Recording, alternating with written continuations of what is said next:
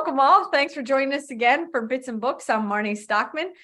So previously on Bits and Books, this is episode 2 now. We read the first half of Patrick Lencioni's Getting Naked. And many of our friends that are on right now were here last time. So Ray Orsini and Jason Slagle and Chris Dix and Lisa Papp were on last time. And we have us joining today, Brian Kelly. So Brian, want to say hey and introduce yourself?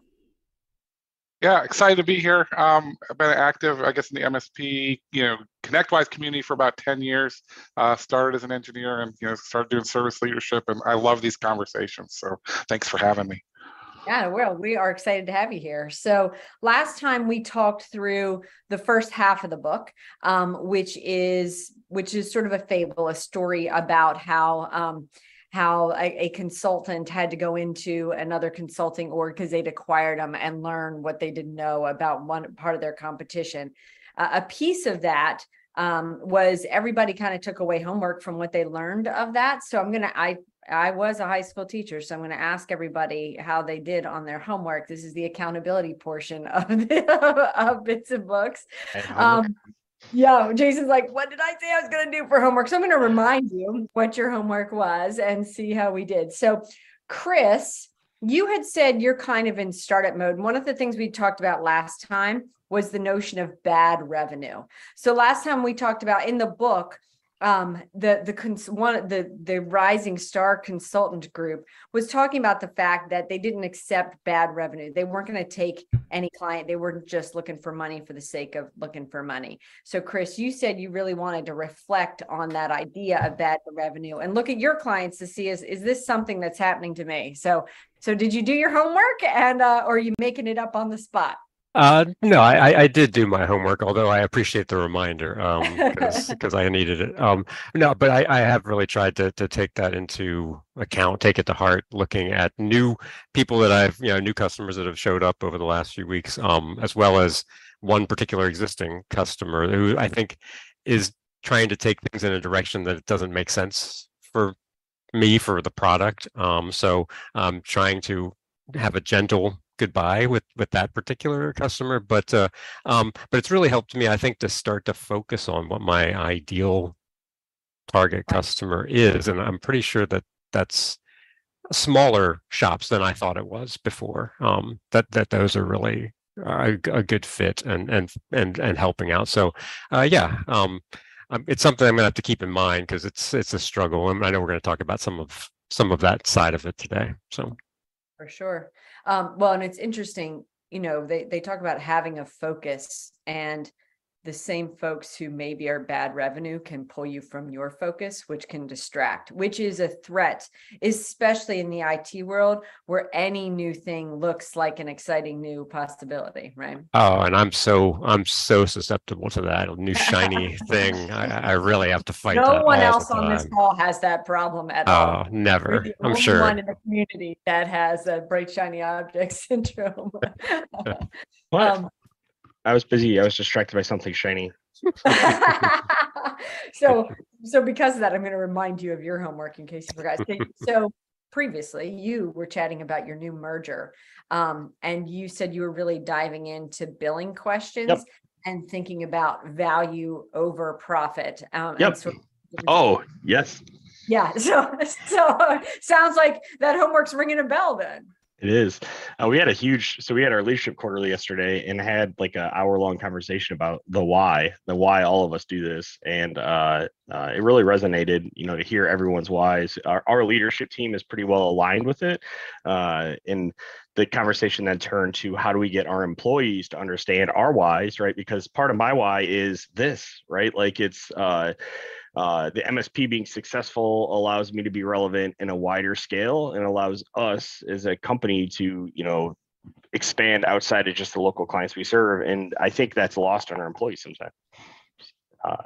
I went to a sales annual kickoff for an MSP in Florida, and they had everyone in the room go around and say their why, right? All the employees in the room say their why.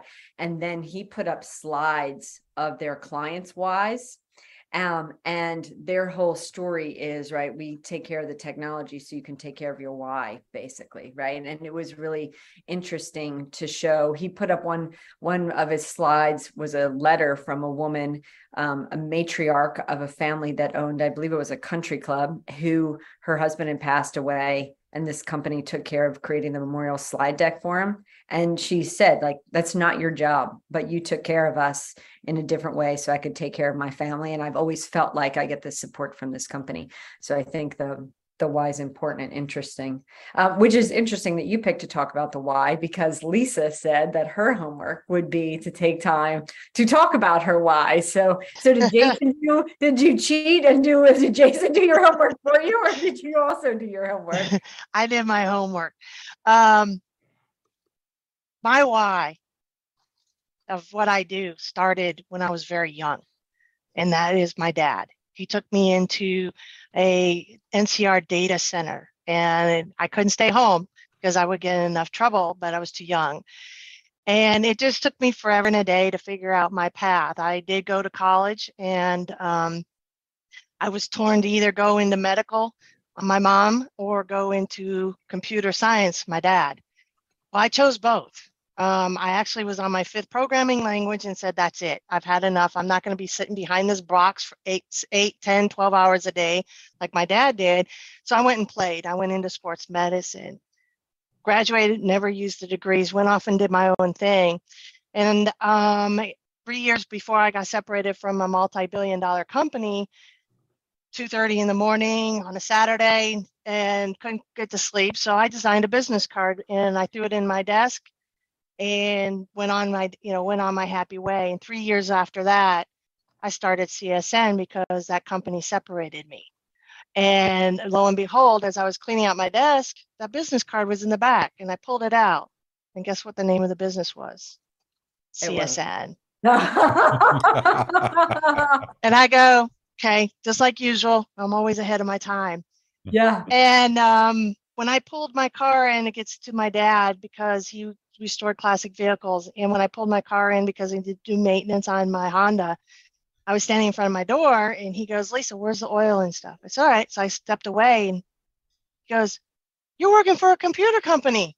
I said, Dad, here's my business card. I'm the owner of the computer company, and thank you for showing me that light.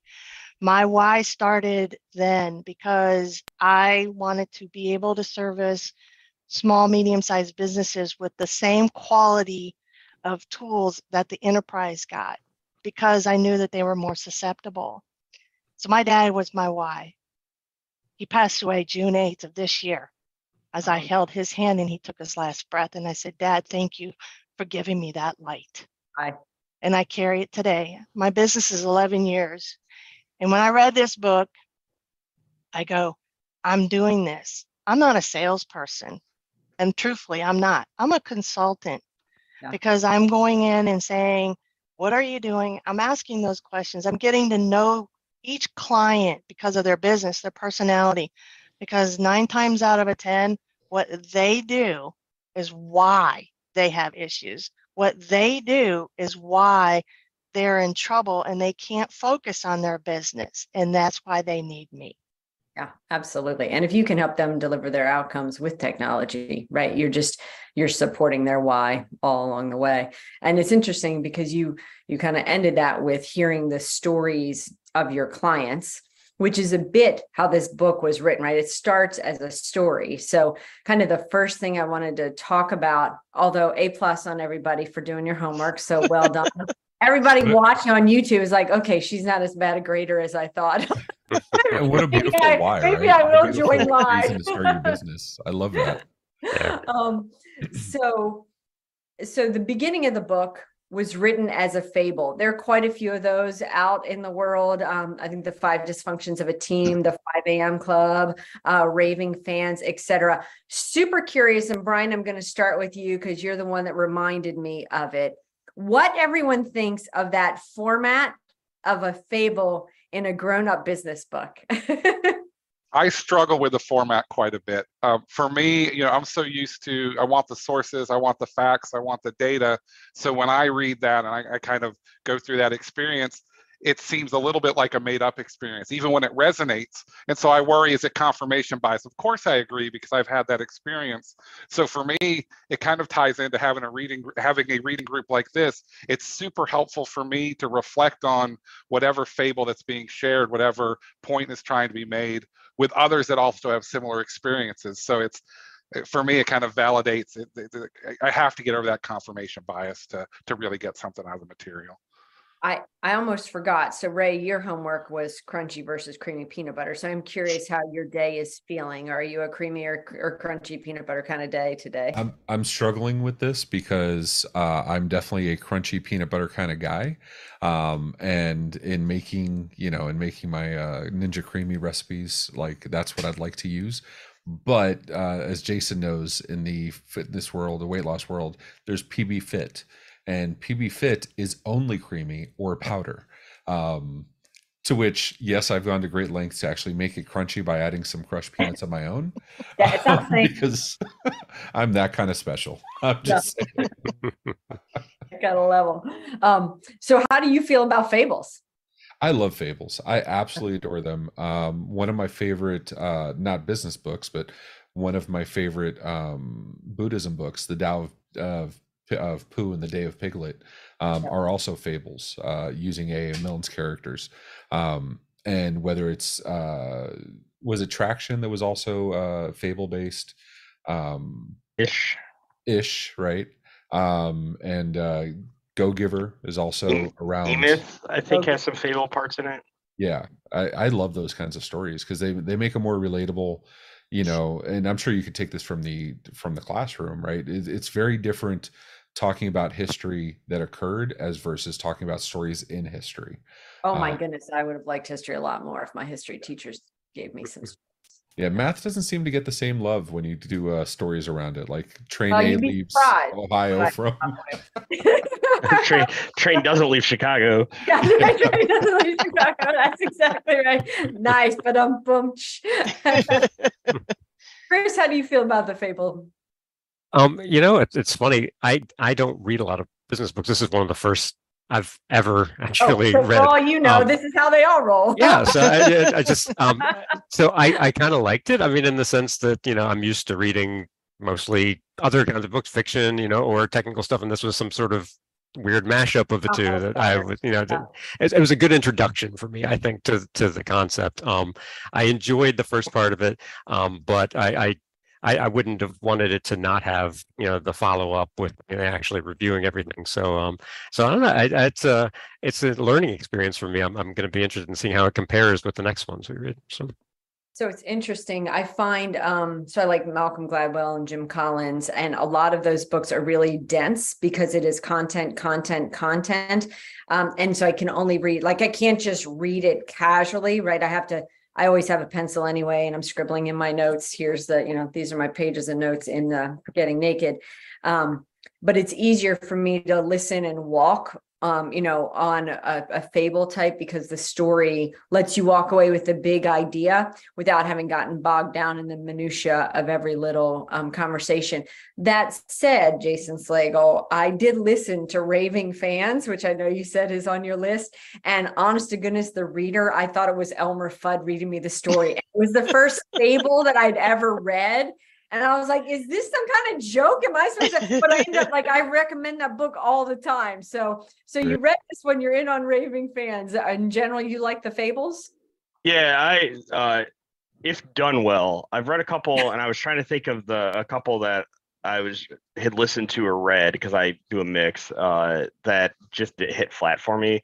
I think my present favorite is still Phoenix Project, which, even if you're not doing DevOpsy stuff, if you're in IT support, you should read or listen to the Phoenix Projects, because it is a very good fable that talks a lot about our fallacies, about Mythical Man Month and all the other things that go along with IT support that people tend to knee-jerk react. I will have to judge, being way outside of DevOps. It's still a good story. No, it's a great story for even just problem solving, even just logic breakdown, which is why I love the book so much. Now, logic, I'm all about problem solving in that. And Lisa, how about you? Fables, yay or nay? I am for fables. I find that that's the best way of learning. You hit the nail on the head when you said when it has something, it carries you forward. And we read enough technical, whether it's newsletters, whatever it is, we read Little enough, knowledge-based article. all kinds of stuff. And I feel that as a person who has a learning disability, especially when it's put in a format like this, it sticks, it adds value. And that's the one thing I got when I was finishing this book. I was like, oh my gosh, I'm on the right path. I am doing something that's unique and different, that's going to make CSN and myself stand out. And it makes all the sense, because I don't like to be sold to. Give me the story, learn about me before you start throwing numbers and stuff. And I, in fact, called a client. This is one thing. I called a client last night and I said, can I come back and redo my initial interview with you? And he goes, why? And I said, I just have something I'm missing. And he goes, sure. He says, but I'm not going to do it tomorrow because it's Friday and we're closed. I said, fine, pick a day. And I'm coming back next week. And I said, can you please have these two people in the room? And I'm going to try this on him. And I think this is going to actually solidify why I'm better than what he already has. And he's an IT person on top of it. Oh, I think that's fantastic. I'll be curious. You can side note, do your homework for next time on that one. Okay. So we mentioned the fable piece. The first 150 pages of the book were fable, but it takes like 60 minutes to read, maybe. I really did read it on a walk. Now I take long walks, but I had read the first portion. And then the second portion, he sort of goes into specifics about the learning that he had done in the fable part of it. So there are three. So in the chat, for folks that can't see this chat, Jason's put, I think Atomic Habits and Checklist Manifesto are examples of where fable is better. Checklist Manifesto, for sure. I've read that one and I'm trying to picture what that would be. If not, it would actually be a checklist on a checklist. It'd be like a page and a half, like take 10 notes on what you need to do. Done. And then you wouldn't get the why behind it or the meat behind why it's impactful. So I think you're very right about that. So the second half of Getting Naked is about the three fears of kind of when he boiled down what the consultants were really doing. And one of the reasons we picked this book first for the MSPs is because, like Lisa said, you really are consultants, right? MSPs really are business consultants using technology as the tool to help solve problems. So it was interesting to watch a business consultant who was not an IT provider in the book talk about the three fears that he concluded. So they were, don't be afraid of losing business, don't be afraid of being embarrassed, and don't be afraid of feeling inferior. So Chris, I wanted to start with you and ask you to give your take on the fear of losing business piece. Yeah, that was probably the part that hit home for me the most with the three fears is having been, I spent most of my career as a consultant, like a software developing consultant. So coming into an organization and trying to sell myself and services. And it's a challenge to, not be afraid, especially when you're starting out, when you don't have six figures sitting in a bank somewhere and you're just trying to land that first client. Yeah, hungry.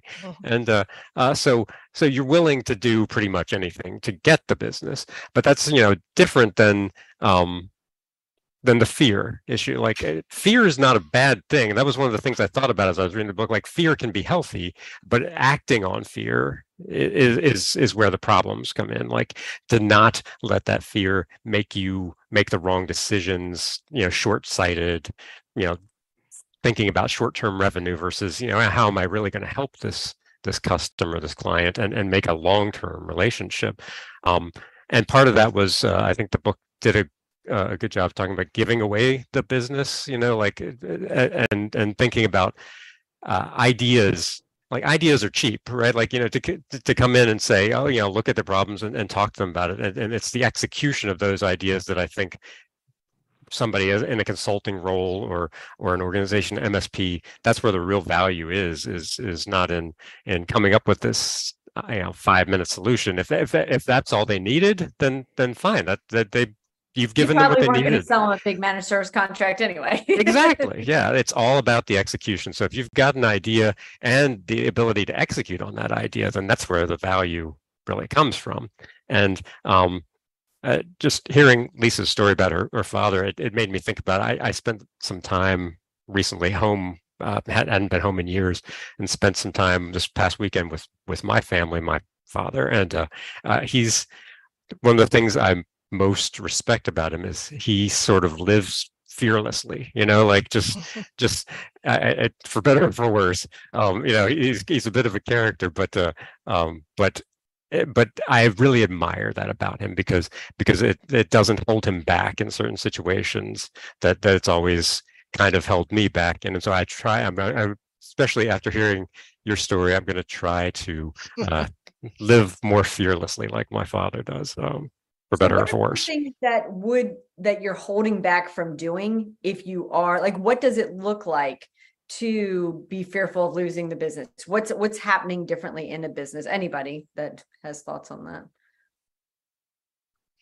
I think when you're a fear of losing the business is your reputation, because that one person that you lose the business, whether it's because of a not working or it's just opposites don't attract, that's what they say, because we always in our minds we think, well, if we do a good job, that person knows 5 other people and that knows 10 other, grows. But it's the reverse reaction, is that if we don't do a good job, they're going to tell 5 people, and you see that I think that's where we think of first thought is our reputation. It's not really the bank account bank account as much, it's our reputation. I think Warren Buffett said it takes 20 years to make a reputation and 5 minutes to ruin it. And if you think about that, you'll do things a little differently. And that may be could live there. Jason's like, yeah. Yes and no, right? Like you would think with all these cyber incidents we've seen recently, companies like SolarWinds would just be gone, right? Like, so it's. I would challenge people to realize that the reputational damage, people are going to be really loud and grumpy at first, right? Mm-hmm. Especially if they feel like you've slighted them. But that fades really quick, and the long evidence on Wall Street over and over again is shown that reputational damage is pretty hard to actually make permanent. Mm-hmm. Yeah, that's what I was going to ask. I mean, how many of these are people, like how many times can we nail down and say, because I screwed up, my reputation was harmed this way, and I actually lost this specific business because of it? I've yet to see an actual factual explanation or example of that. To me, it's much more, and don't get me wrong, Jason will tell you, we've had some hiccups over the last couple months. It's more about letting down the people that are your clients or partners or whatever, however you call them, letting down your staff. That's far more deleterious, in my opinion, than any harm to reputation. Just the fact that Comcast still stands today lets you know reputation really doesn't do, or GoDaddy. It doesn't have the same impact. It does for those people you've let down 100%. But as far as the business impact, I'm with Jason. I see too many of these. I mean, we still get Reddit posts every week of, should I still use LastPass? Right? I mean, you'd think after 7 issues in 10 months, that would probably be a no, but people still do. So I would qualify it. You know what I mean? I'm not saying anybody wants to tank their reputation without question, of course not, but I would qualify it in the grand scheme of things. And you're probably trying to avoid whatever led to that. And that is important. The reputation is just a byproduct. But I agree, still don't do. My daughter told me best when she was growing up. She said, don't do anything that you're going to have to apologize for later. Oh, my dad's growing up, he raised me on don't be sorry, be right. Yeah. Say, yeah. If you don't do anything wrong, you're not ever going to have to apologize. Right.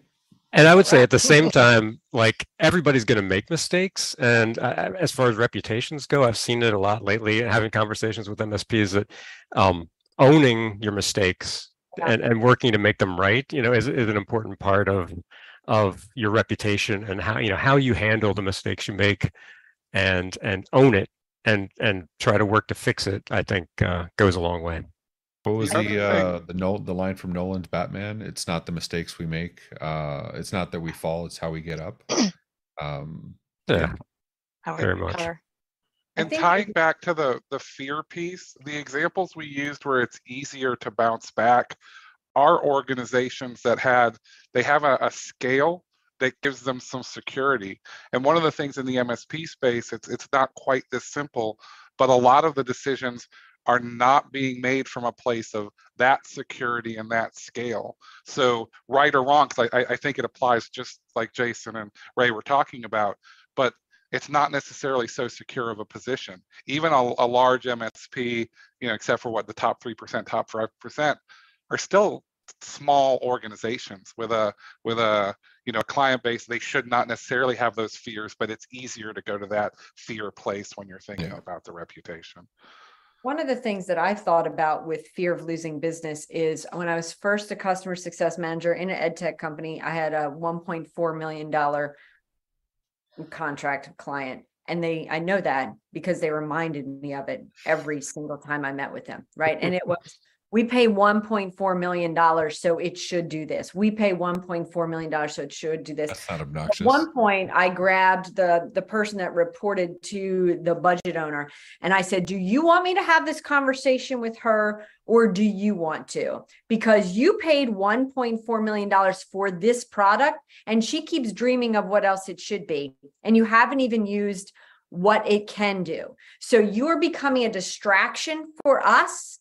And I need you to concentrate on the fact that why don't we use all $1.4 million of it before you telling me what else? It's not like things were broken, right? And for sure, he went and had the conversation because I think I would, but he had it with her.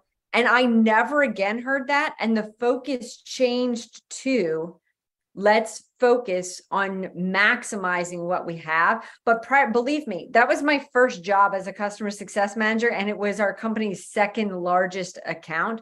So there was fear in me losing the job, but at the same point, we recognized it was becoming a distraction for the company, and that was, going to be a bigger risk type of thing. So we had to kind of put that fear of losing them aside.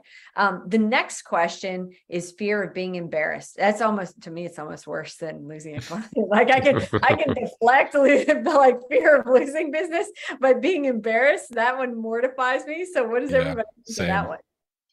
Yeah, I tell my staff all the time, like I work really hard not to be wrong in most situations.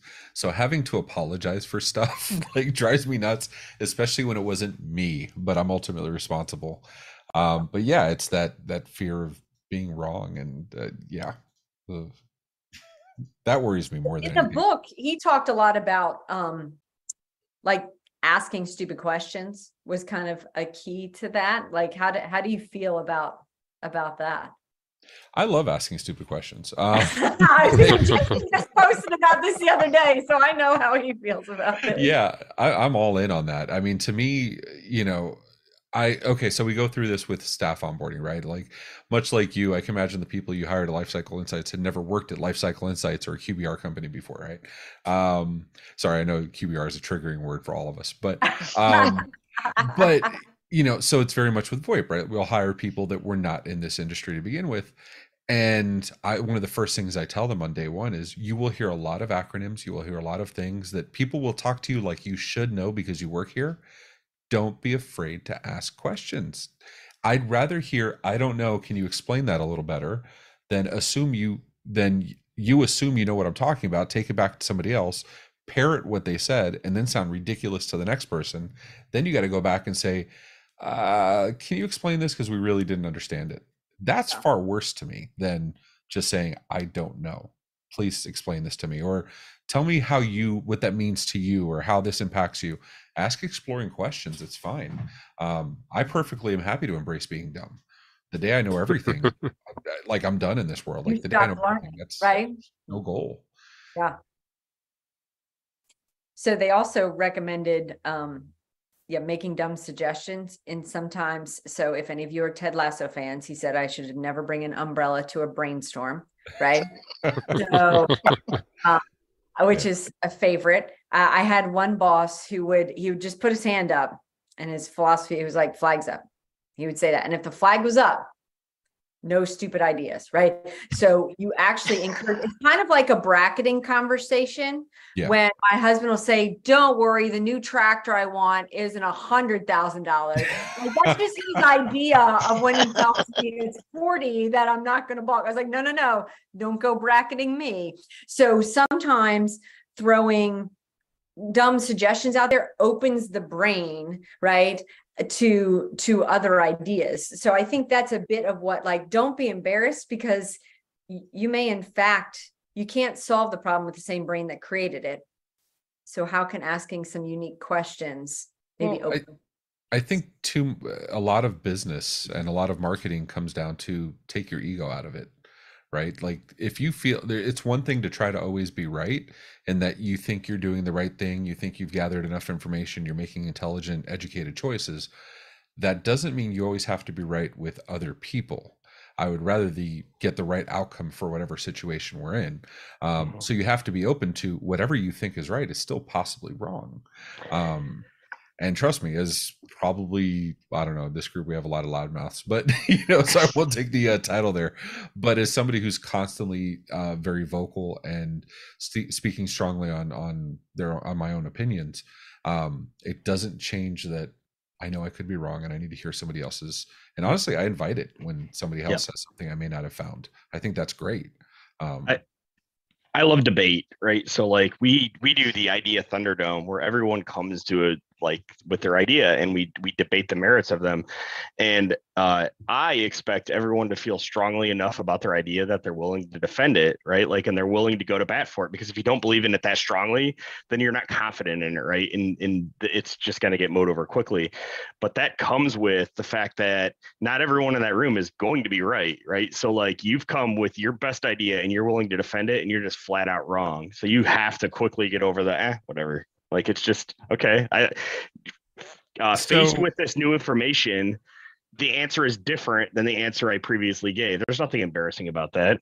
So let me ask something there, because that's actually something, I had this exact conversation today with somebody, talking about, that's my thing. Like, and especially it was around word usage, right? Like, I will have a conversation with somebody.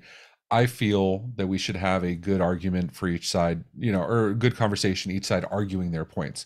Now, if I say argue, Marnie will, and probably Jason will say, yeah, the dictionary definition, absolutely correct word usage. Yeah. The inference or the connotation most people on the other side will get is, we're arguing, we're being combative. That's exactly. Yes. And it goes very much like, I feel the same way as Jason is. I think long and hard about the things that the decisions I make before I make the decisions. One of my favorite sayings is from Oppenheimer: genius sees the answer before the question. It's not about, being clairvoyant. It's about preparation. It's about examining all possible sides. And so I expect the other person to be able to defend their side graciously as well. Now, when I say defend and side, you have the same problem you have with argument, in that now they feel that they have to be on the defensive, and not every personality type is going to be vocal about those things. They're going to be like, well, I'm not willing to go to bat for any one thing, period. I'm just not going to have the conversation, because they feel they're just keeping the status quo. So you got to be careful with that. You do. Yeah. So unsurprisingly, on the DISC model, I am a heavy D, right? Like, so with a mild C and a little bit of an I, right? So like, unsurprisingly there, I struggle with S's and I's, because they struggle with that skill. Yeah, same. I put in the chat a book. It's called Think Again by Adam Grant. So this is what I think about Think Again. First, I listened to it in audio, and then I had to buy the darn thing in paper in hardback, because I liked it so much. I wanted to read it again, buy it again, and take notes on it. But it really, I think Jason really gives some strategies about how to help for the S and I's, right? Because it's like, I know 100% that I could come to you and you would give me blatantly honest feedback. And if I hated it, we'd still be friends at the end, right? Because that's who you are. So I love having people that I know, I trust, to give me honest feedback, because I don't need people blowing smoke. This book also has some great strategies for how to not make it combative. And then the other piece is how sometimes if you can start closer to them, you can actually bring them further in viewpoints. So this may sound bizarre, but I babysat a ton. That probably doesn't sound bizarre. But when a baby would start screaming and I couldn't figure out why, I would cry back with it, like, and it would kind of look confused. And then I'd like start whining less, like, wah, wah, until we kind of were talking and like, all right, now that we've calmed this thing down, was it a diaper or food, right? Like, how do we get? So anyway, Think Again reminds me, yes, I suspect that I am. I haven't taken the disc. I've done a lot of Myers-Briggs and the other ones, but I've had more than one person tell me that I'm INC. So yeah, that wouldn't surprise me at all. I've done the meowing back to cats, but that was more from it's a fun time to see their confusion, not as a de-escalation technique.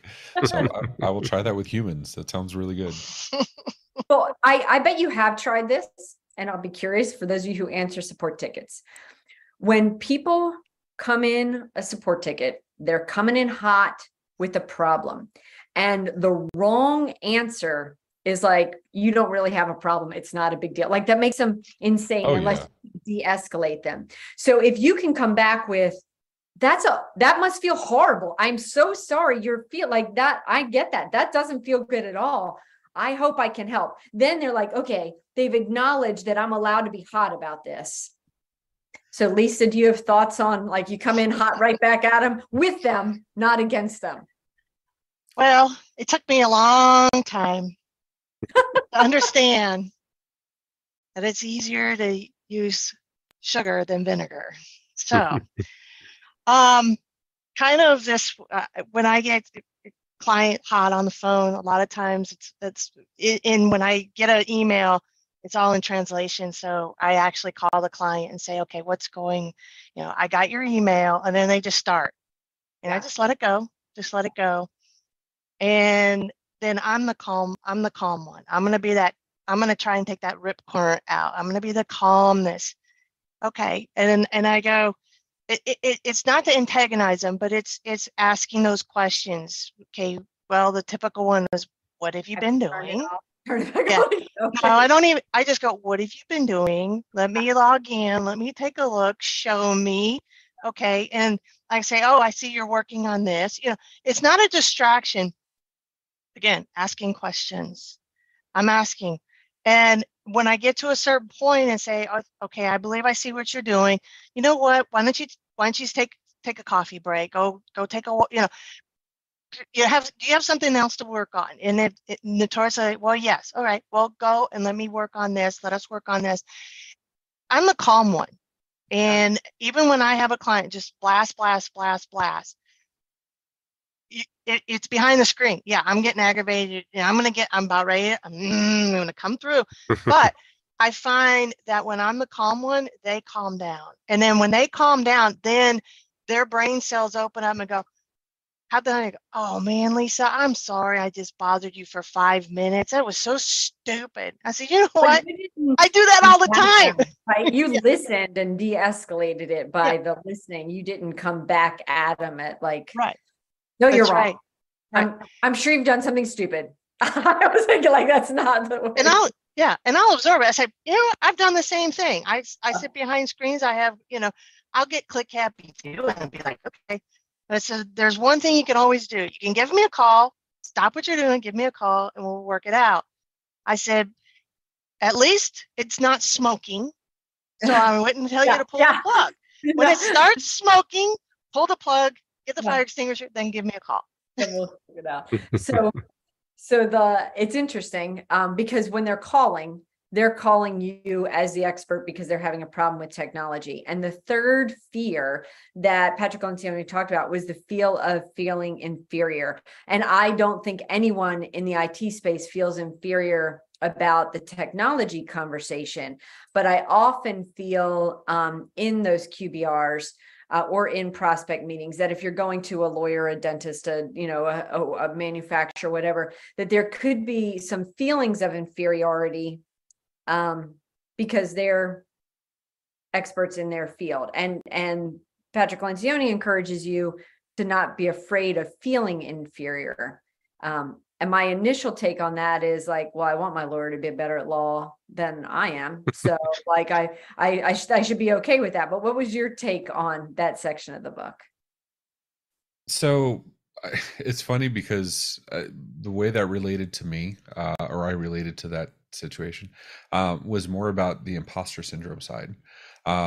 So I'm fortunate enough to be in a very great group of peers and friends, many of you included, that are literally experts at what they do. Like there's no question, it's publicly accepted expertise in certain areas. Yeah. So this is not like I think they're good. This is like the world accepts Yeah. that they're good, right?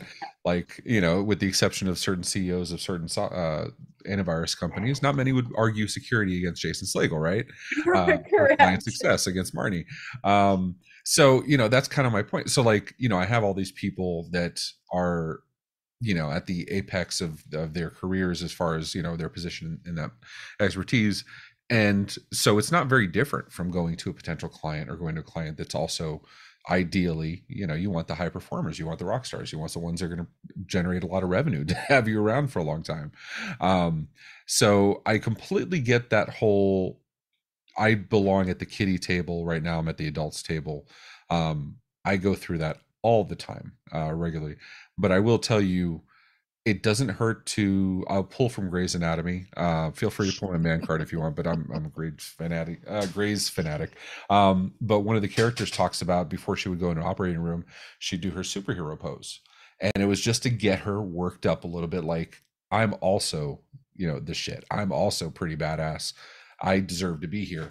And I think we all need to do that every once in a while to recognize that we also deserve a seat at that table.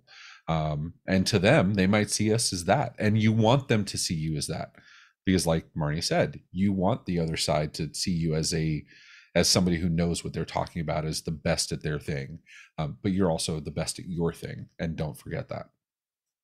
Yeah, I don't do a superhero pose, even though I have the t-shirts and cape for it over there. But I do have like a little, intro music type thing. Like I'll listen to, play a little short get playlist. Some walk-on music, some Back in Black. Yes, that's it. Yeah, it's a whole mix, man. It's you got to have something like that, right? You got to have your whatever it is that gets you very good. Definitely. Yeah.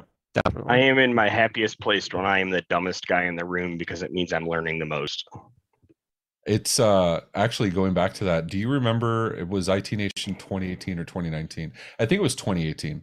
And it's you, Matt Clark, the original founders of Huntress, Chris, John, Kyle. John, yeah. And so they're there, and we had a few other people with us, but you were geeking out with Chris or John about like J-tagging and Pokemon Go. Oh yeah. Yep. And I was I understood individual words, but how they fit in the context, I was lost. Yeah. And we're drinking at the time because this is at the bar, because that's what you do at a bar, right? And so, but I remember just watching the conversation and being just enthralled in it, mostly because I had no idea what the hell they were. I knew what they were talking about, I just didn't have those experiences. And it was great to sit there and listen and be like, cool, I'm exposed to this new thing. I love it. Nice. I genuinely seek out those opportunities. Like this book club, right? Seeing what your takeaways on these books, I enjoy that very much. Semi-retirement, I went and got Tableau and SQL certified because I was like, I need to get a little more of this language. Yeah, I'm doing a lot of my hobbies are exactly that. I just started pilot school with a buddy, and then also with another buddy, we're doing Duolingo. And learning Italian and like lots of stuff like that. But and even that, I get competitive. I have to be at the first place every single week. And if you're doing Duolingo in Japan, you better watch in Japanese. My son's out to get you. So as I'm getting higher and higher, like I'm realizing there are other people that do exactly the same thing, and looking at their strategies it's kind of crazy. But I love that. I love anywhere that I don't feel comfortable. Right, that's what it ends up being today. So I'd love to hear everybody's sort of one takeaway from this second half of the book before we vote on next month's reading. So does anybody have something that they particularly want to work on, or really, I mean, sometimes it's nice to just have the inspirational poster in your office that already said what you believed, and this book happened to repeat it. What's everybody think? There's some of that, right? Like the why thing for me is, has been like really going in to evaluate that. But like a lot of what they say to do in the book, we already do. I am trying to ask more dumb questions intentionally, just as a way to check my own understanding, right? Like to make sure, right? If I ask this really dumb question and I get a different answer than I'm expecting, then clearly there's a disconnect here we need to meet through. Yeah. But I already believe this book really resonated with me because I really believe in the concepts behind it already. Yeah. Well, then I would ask, is there anyone on your team that would benefit from it? Because like, if they don't know you, you can be an intimidating force with the directness, right? And so if someone else read it, would they say like, all right, you know what? Jason allows himself to ask dumb questions, so I should allow myself to ask dumb questions of Jason, even if I'm going to get a comment. Like I'm not going to be afraid of feeling inferior. I'm going to ask the question. It's important. It's one of those things that like we do over here where, I require everything to happen in a public channel. I'm vehemently against DMs. Obviously, private information, personal stuff, of course. But my view is every conversation we have, somebody else can learn from. We can harken back to it. We can, reference it, whatever we need to do. And that has a ton of value, more so than just writing DMs. Now that does require that you're not afraid to look stupid. And it's not that anybody else thinks you look stupid. It's just our natural innate human being nature means if we don't know we're smart people. If we don't know the answer to something, it must be because we're not smart enough. Then we feel stupid. Psychology sucks. Blame Jung. But, getting past that leads to enrichment for everybody involved. And so you kind of have to we do that today, teaching people to not be afraid to ask the quote unquote dumb questions. But yeah, I think this book would probably we just did Radical Candor. I think this is probably a very next one we're going to read in-house definitely for our managers at least. Yeah, I had my team Muslim just read the Ask You Answer. This will probably be next. Yeah. Nice. Lisa, anything as a big takeaway on this one, aside from what you kind of already were? Well, actually, it's interesting because I finished it last night and I was back reading it. And my chiropractor, who happens to be my client, called me and she's just la, la, la, la on a couple of things. And I started instituting a little bit of the consulting thing. And I said, you know what? I said, I'll be seeing you on Monday. I have a present for you. And I'm going to be giving her a copy of this because where she's going in her business, she needs to be the consultant. But she is, as they say, that level of intelligence that she always says to me, I'm going to be asking you dumb questions. So I'm going to flip it on her and start asking her, even though I have the medical background, I'm going to start asking her dumb questions. Yeah. I don't feel there's ever a dumb question. I learned that lesson at 17 when I went off to college. I graduated of high school of a class of 16 and my largest class was 12. My smallest was me. And I stood in an auditorium, my chemistry class one day, in the middle of the auditorium of 150 people, and I was jumping up and down to get the teacher's attention at that time. And he turned around and he says, do you have a question? I said, actually I have 3, but you got to go back 3 boards. And everybody in the class just looked at me and he just shook his head and I went, okay, but I have these questions because I can get where you're at. I also had in calculus, when I took calculus 1, 2, and 3, I loved my teacher for 1 and 3. Was the same person. I did not like the teacher in 2 because he taught theory. As he says, there's 1,000 ways to skin a cat. I hate using that. There's 1,000 ways to skin a cat, but there's more than one way to get from point A to point B. Google's a perfect example of that, or Waze, whichever one. So that's how I look at it. It's never a dumb question. You're just inquiring. And I felt stupid a couple of times, but you know what? I just laugh it off and say, well, it's because I didn't know the answer. Doesn't mean you didn't know the answer. And I'm laughing at Jason's comment. What did that poor cat do to get skin? Chris, how about you? Yeah. You So needed to find multiple ways to skin it. That's even like worse. yeah, for me, it's I think thinking more about the fear and trying to live, not let that factor into the actions that I'm taking, but also talking about like working with customers, talking to people, recognizing that when you get that support ticket, that's somebody's coming in hot and heavy, that's fear on their side, like and recognizing that and trying to relate and help them through that by not meeting it with bad energy. So just trying to recognize that fear is okay, panic is not. Fair. Brian, how about you? Yeah, I think mine is definitely in the fears and the losing the business category. The seat that I've sat in for so long is, I treat it as a math seat, that we're doing math problems and we're trying to solve an equation, but that's not it. And certainly I'm great with our clients and can deliver, but there's a lot of self-talk that has to go into it, and it's not the first instinct. And I just want to work with that, because none of what we do is going to work if we're not incredibly, radically, to kind of steal the term, client focused. They've got to be happy, and we've got to engage in that way. And that's absolutely for me what it is. So it's not a process anymore, that it's natural.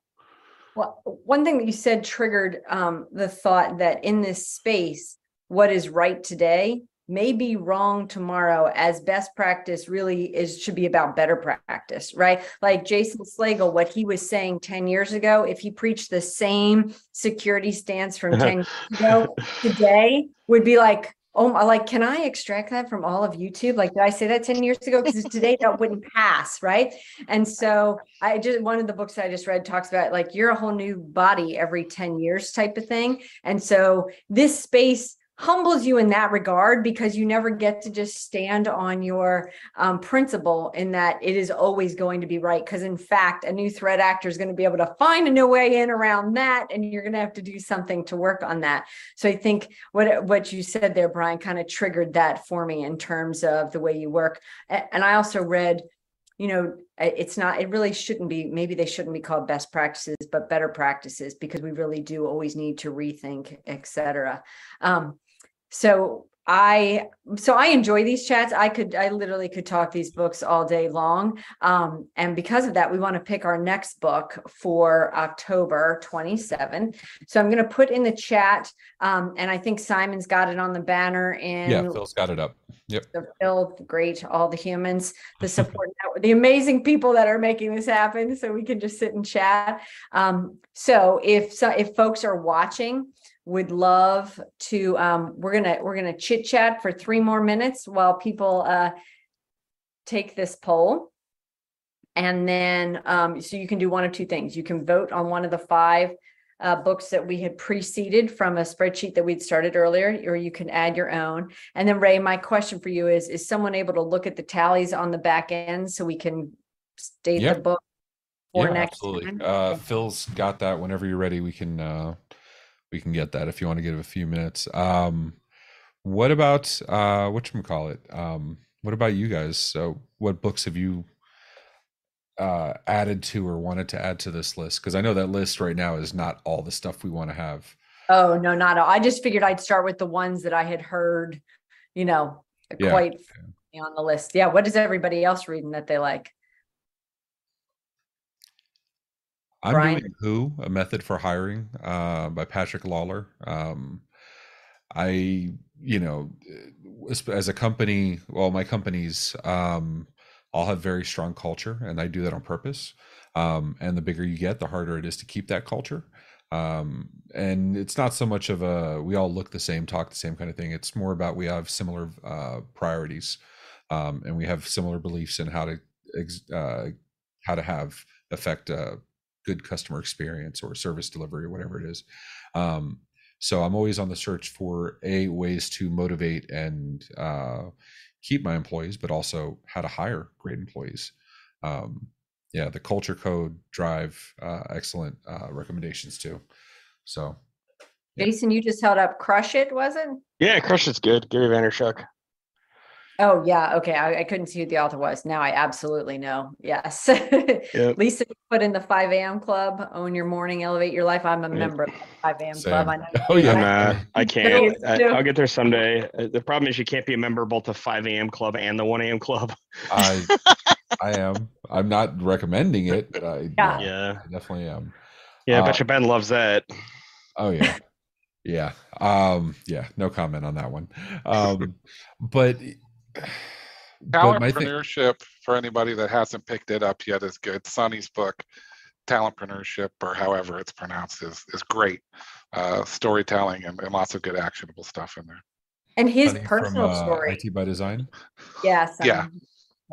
His personal story behind that is super interesting, and how he kind of met people along the way and really did.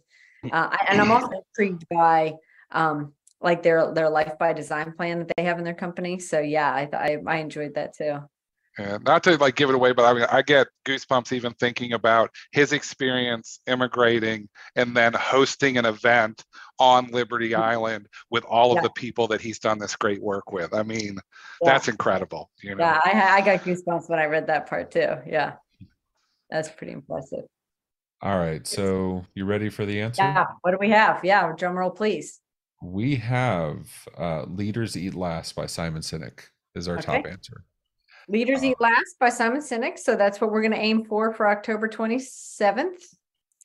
Yep. I have a copy right there. My daughter read it in college and recommended it to me. So I'm good on that. Yeah, I have it in my Audible book already. So good to go. We're all primed and ready to roll then. Yep. So we're doing the full book before October 27th next year, correct? Yeah. Yep. We'll do that one in full. See how that goes. Excellent. All right. Well, I'm super glad everybody joined. Thank you so much. And we'll get to Leaders Eating Last next. Awesome. Thank you so much, everybody. We appreciate you. Can't wait to see you next time. Yep. Phil, have a good one. out.